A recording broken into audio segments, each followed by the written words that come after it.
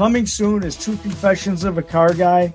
And I'm not talking about how we made a deal, how we made a back end, or anything like that. It's about things that really happened in the car business. This is about when it was really fun to be in the car business.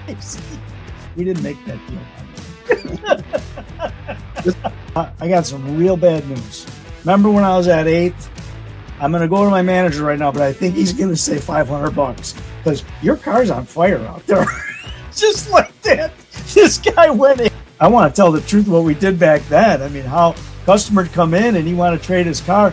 He wanted to leave. We'd throw his keys up on the roof. He wouldn't be able to, he wouldn't leave because we'd have his keys up there. I barely can change my own oil. And I'll tell you that story one day, why I never changed it again.